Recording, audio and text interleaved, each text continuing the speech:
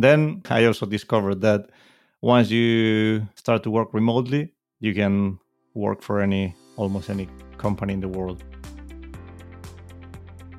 Hello, and welcome to the next episode of Code and Beyond, a podcast where we talk about software development and anything beyond that.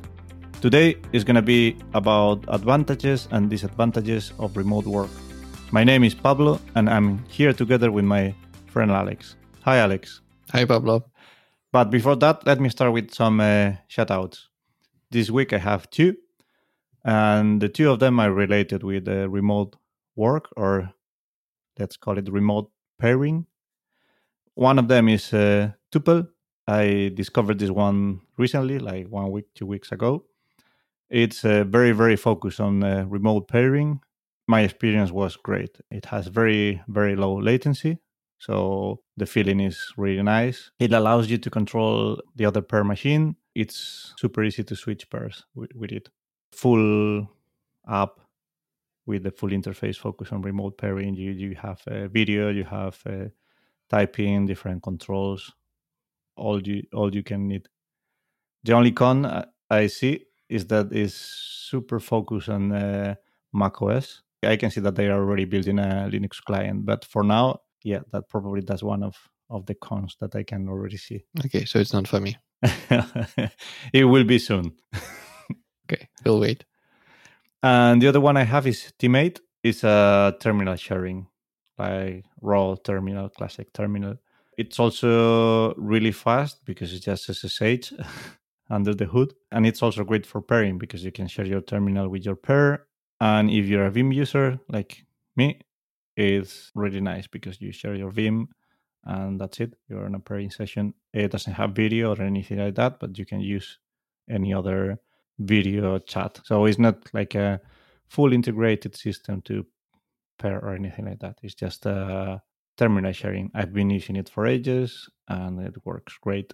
And it works great even for really bad connections. If I'm not mistaken, Travis CI was using this thing. If you want to SSH into your running container, then this is how it was done. Totally makes sense. Because I think in the end, you can host the session if you have a good connection. But if none of you have a good connection, I think Teammate just hosted it for you. So yeah, you have multiple options in there. Okay, let's jump into remote work then. So my idea was to start with the pros and cons of remote work. Both of us has quite a lot of experience working remotely. I've been working remotely for the last 10 years probably. You, Alex, I think is more or less the same, right? Yes, at least 10, that's for sure. For me, the number one benefit is freedom. I really like to travel. I really like outdoor sports. I tend to change countries from time to time at the place where I live. And being able to work remotely gives me all the freedom that I like. For me, that's the number one pro. That's one thing that people are not getting these days from remote work because of COVID. And a lot of people have started to work remotely because of COVID and they are having bad experiences. And I keep telling people that what they are doing is not remote work. They're just working remotely because of very, very specific situation. So I hope they don't hate remote work because the COVID situation. Then for me, it's also productivity. We can argue about this because I think for other people, it's the other way around. Some people need office to get focus. For me, offices are a bit too noisy and you get a lot of interruptions. We can argue about that, I guess. Yeah, those are the big ones for me. And probably a third one that is not as big as the other two is like access to bigger market. These days, for example, I'm living in Spain and I work for a Belgian company. That wouldn't be possible in a in-house setup, right? What are your main pros, Alex? So first of all, it wasn't freedom, at least at the beginning. With remote work, I unlocked more options for me to earn money. Yeah. Because I was living in Russia, not in Moscow or St. Petersburg. It was tiny town, not IT place at all. So find more or less good job for software developer was a little bit problematic. But if you work remotely, it means the whole world is available to you. So that was the first reason for me. Later, I discovered more things, but that was like the first reason. And then I discovered that, yes, you could be more productive. That's for sure. You have to learn how to be productive with remote work because setup is different. It's not the same as you when you go to the office. Mm-hmm. You need to do some things. You need to change some things in your daily routines, but it's totally worth it. You need to find tools which work for you, like software tools, communication tools as well. And I tried lots of them. I even had experience with Google Wave. I'm not sure if you ever tried this. I really like it. I think it was too early in the market, but the product was good. It was a weird experience. Google Wave is just a chat, right? You type, this is how you communicate, it's just text. The biggest difference compared to any other chat applications, it was real time, in meaning that you type and people see right away what you're typing. Yeah. So you have to think up front. Like normally if you use Slack, for example, right? You type and then you hit enter or whatever, you send the message. Mm-hmm. But you could spend time thinking about and structuring your message. On Google Wave, people see how you structure your message. At the beginning, it was a weird experience to me. It felt like people in my head and they read my thoughts before they say them out loud. That's why I learned how to think before I type something because it will be visible right away. I ended up typing in a different editor and then copy and paste. I was typing, but thinking up front. But it took some time to develop this habit and be fast enough because it was also weird. Like there's a huge pause and then some text on the screen. Yeah. And back in those days, not many people was working remotely, right? Probably Google Wave was 10 years ago, something like that. Maybe more. So remote culture was not a thing. The use case was not polished, as you mentioned, and the market was not ready. These days we have Slack, kind of the same without the typing on real time. But then you keep working remotely, right? Yes. So I discovered many things that I like more than work from the office. This freedom that you mentioned, the freedom to choose. It also depends a lot if you're an employee or a contractor or a freelance. The experience is different. If you're a contractor or a freelance, you have to take care of everything. So you need to be aware of the international laws and things like that. Mm-hmm. If you're an employee, your company takes care of everything. Yeah, I was working as a contractor. Same here. It's funny because your approach to remote work was totally different to mine. You started to work remotely mainly for market reasons. Mm-hmm. I was trying to get that freedom. I was tired of living in big cities. Before my first remote position, I was living in London, and I was tired of the big city, the long commutes, and things like that. I was already in a big city, and I was getting good jobs, so I wasn't looking for a market change or anything like that. It was just more freedom. Then I also discovered that once you start to work remotely, you can work for almost any company in the world. You mentioned tools and the setup. Mm-hmm. Do you have any specific setup or recommendations for people that are working remotely? Some advices. So, for example, I hear a lot of people complaining about working from home is not ideal because I have a lot of interruptions. I have people coming and going. If you have kids, they can jump into your calls, things like that. And I always tell them that that's because they don't have the right setup. I work in my office at home, so I have an office to work. So I don't go to the company office, but I have my own space at home. My wife also works remotely, and she has another space at home. So we have offices, we have strict working hours that we impose to ourselves. Once we are done with work, we leave those rooms. We don't get interrupted because it's not an option. Mm-hmm. We also try different setups. These days we are working from home, from our office at home, but before that we used to go to co-working spaces where you can get also the office feeling, right? You have other people around you that are talking and chatting, and you have meeting rooms, and you have kind of the office setup. That's another option that people, well, not these days because of COVID probably, but it's another option that people can explore.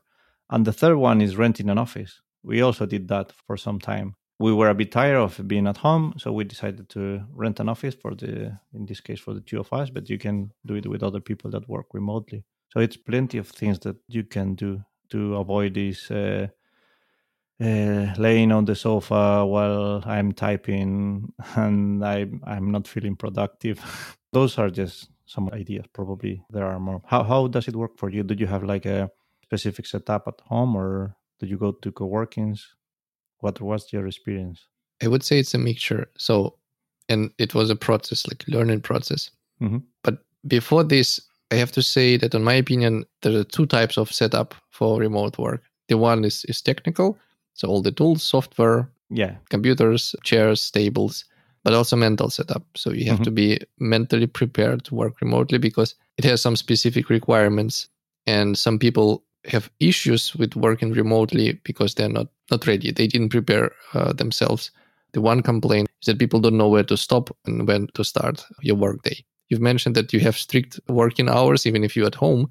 Mm-hmm. For many people, it's a problem. So they don't know when to finish, and they could work until really late time because they're sitting at home. In the office, it's easy, right? You see that other people are leaving. People are leaving, yeah. Yeah, it means, okay, the workday is over. At home, it's not the case. And especially if you live alone, then basically you could work 24 hours without leaving your apartment. So that's the problem. But these are the things that you have to, first of all, realize, and then you could adjust for yourself. And this freedom that you receive with remote work, you could set your own schedule depending on these natural cycles. You could start early and finish early, or other way around. You could start at noon and then finish somewhere in the late evening. You have a choice to pick your time when you're most productive. And no one can say, no, you have to be there from 9 to 5 because you have to be in the office. It has its own limitations sometimes when you work with clients, right?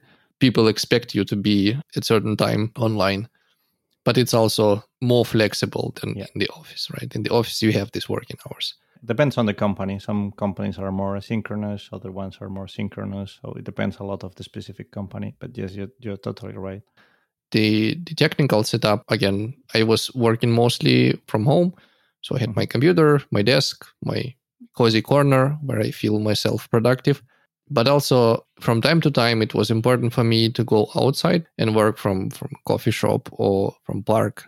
With time, I realized that, so I choose to go somewhere because there I'm more productive. For example, in coffee shop, it was helpful for me to hear all this noise and all that the people talking, the noises that all these coffee machines make. It was creating some kind of environment where I was more productive, but it totally depended on the type of work. For example, when I have to just write text, then any document, but then I don't have to think, I have to just express what I already have in my head, then this kind of an environment works for me perfectly. It means I could also be in the office in this case, hear all the people around and all the office noises, and that would be fine.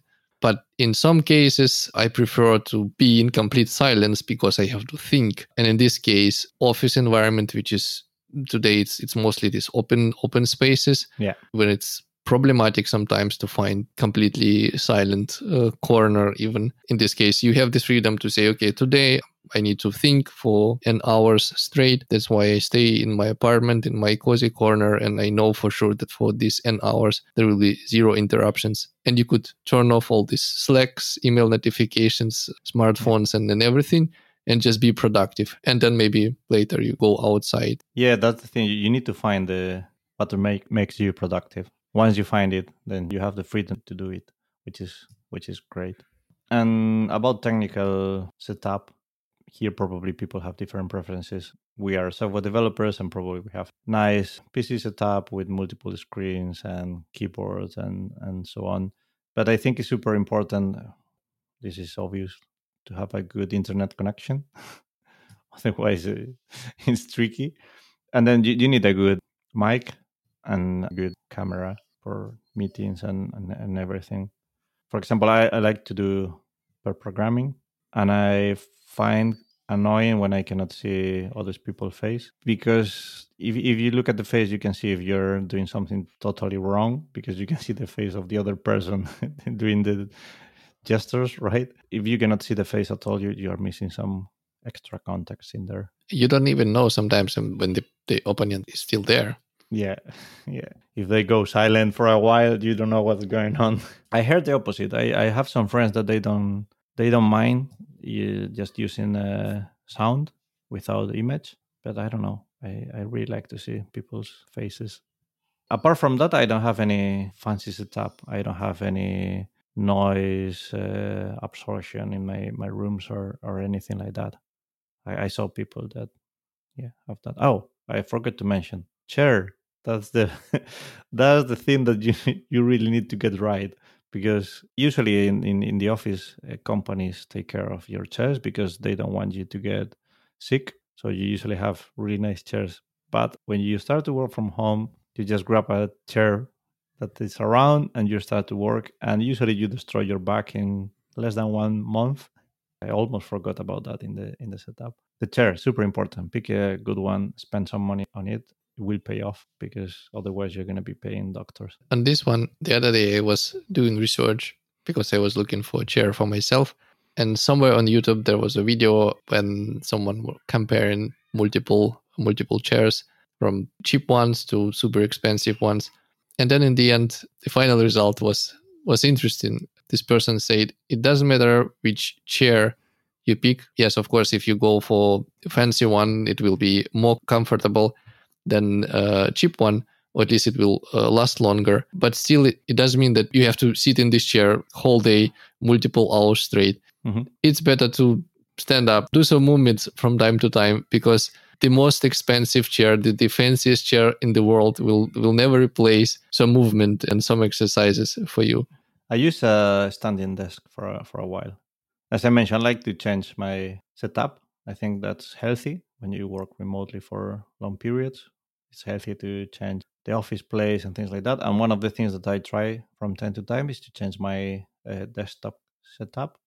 Some time ago, I use a standing desk. So you stand, you sit. You need some training. So on day one, you try to stand for the whole day. It's not going to work. You're going to feel your legs tired. You're going to feel that it doesn't work. Yeah, you need to start slowly. But yeah, it was nice. At some point, I stopped. I don't remember why. Probably I will try again someday. But that's another option that you have, using standing desk. Or you have plenty of options. You only need to find what works better for you.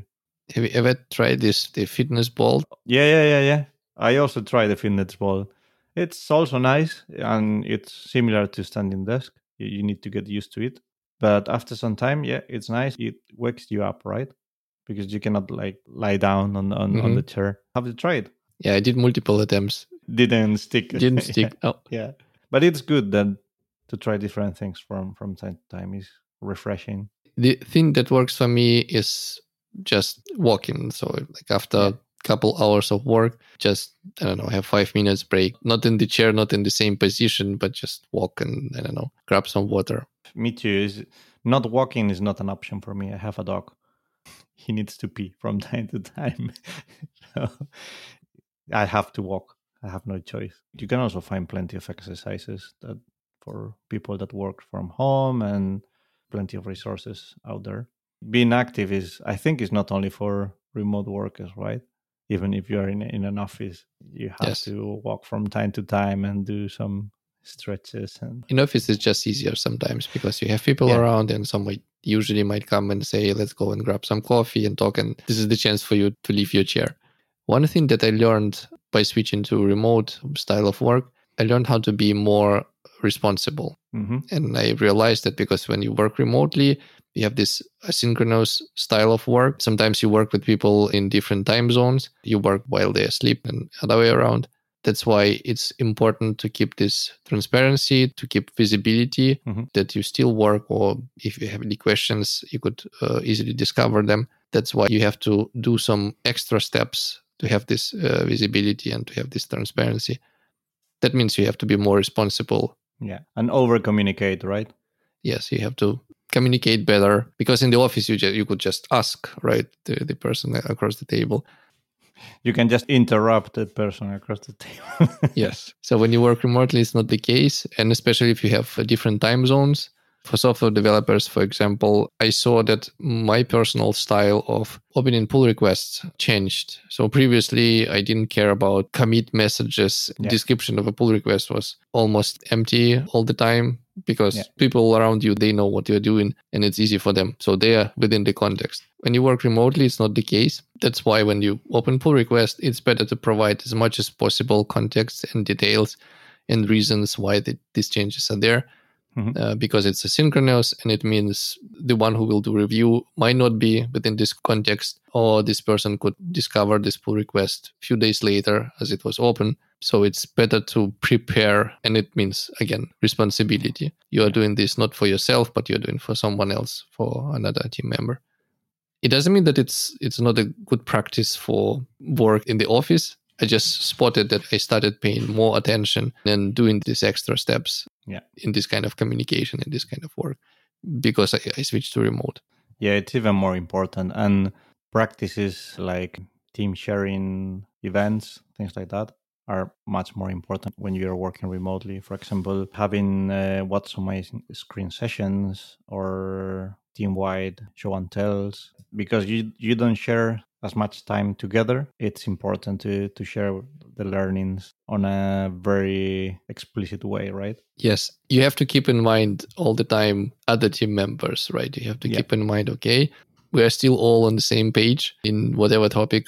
I think that's one of the biggest worries of companies these days, like the team spirit. Some companies that are starting to do remote work now because of the COVID, they are worried about people are going to be on their homes. They're going to lose this team feeling. I also saw some nice initiatives in other remote companies, like having team-wide events every 3 months, 6 months.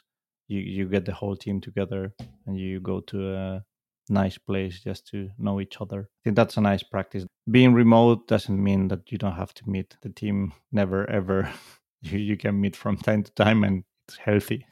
At these events, you could monitor if people are missing something in this remote style and come up with ideas how to fix this. If something is missing, of course, or maybe adjust some processes, add more processes, remove some steps in some processes, discover new tools or new practices that would improve the quality of work. And so people won't feel themselves as remote. They would feel them still as one team, as people working together, even being physically in different locations. Yeah, that's also very important. And then I have one last point that I would like to talk about before we leave. Well, this is motivated for the COVID stuff, where a lot of companies went remote and a lot of people don't want to go back to the offices. And there are way more remote open positions and way more companies hiring people in different places and countries. So my perspective is that the market is going to change a lot. And I have a lot of questions because, as you know, living in a country also means you don't have access to the same type of jobs and you don't have the same salaries, right? So if you live in a poor country, you are basically doing exactly the same job. At least if you are a software developer, probably you're doing exactly the same work for half the price sometimes. And now that barrier is almost gone, right? You can work for a company which is in a rich country and they are used to pay higher salaries. What's going to happen with the companies on those poor countries? Or the companies in the rich countries are going to take advantage and they are going to hire people for lower salaries? It's a big question that I have. I don't know what's going to happen with the market, and I'm super curious about. Do you have an opinion about this, Alex? I'm afraid to give any opinion. I was thinking about this topic and was trying to come up with some answer of some sort. I have no idea what's the right choice. Both sides, people who seek for work and the ones who give this work, they kind of right. Yeah. Companies don't want to spend too much money and other way around. But then it's, let's say, software developer of a senior level. It doesn't matter in which country you live. You're a senior software developer and that's it. Why you should receive less money than someone? Yeah, that's the thing. Same work, same salary, right? Some people say, but you have different expenses, right? And in different countries, you spend less or something. Still, it's more like a philosophical question. And you can already see companies on both sides, right? You have some companies keeping the, let's call it Silicon Valley salaries, and they get the best, right? Because they are paying high salaries, so they get super high talented people, or in theory they get the best people. And you can see companies on the other side like, okay, we are gonna use this to reduce the cost of hiring developers because they are expensive. I don't know which strategy is working better. It looks like it works for both of them, to be honest. So yeah, it might be the question that humanity needs to find an answer with time, with just trial and error. It will be discovered, but maybe not now.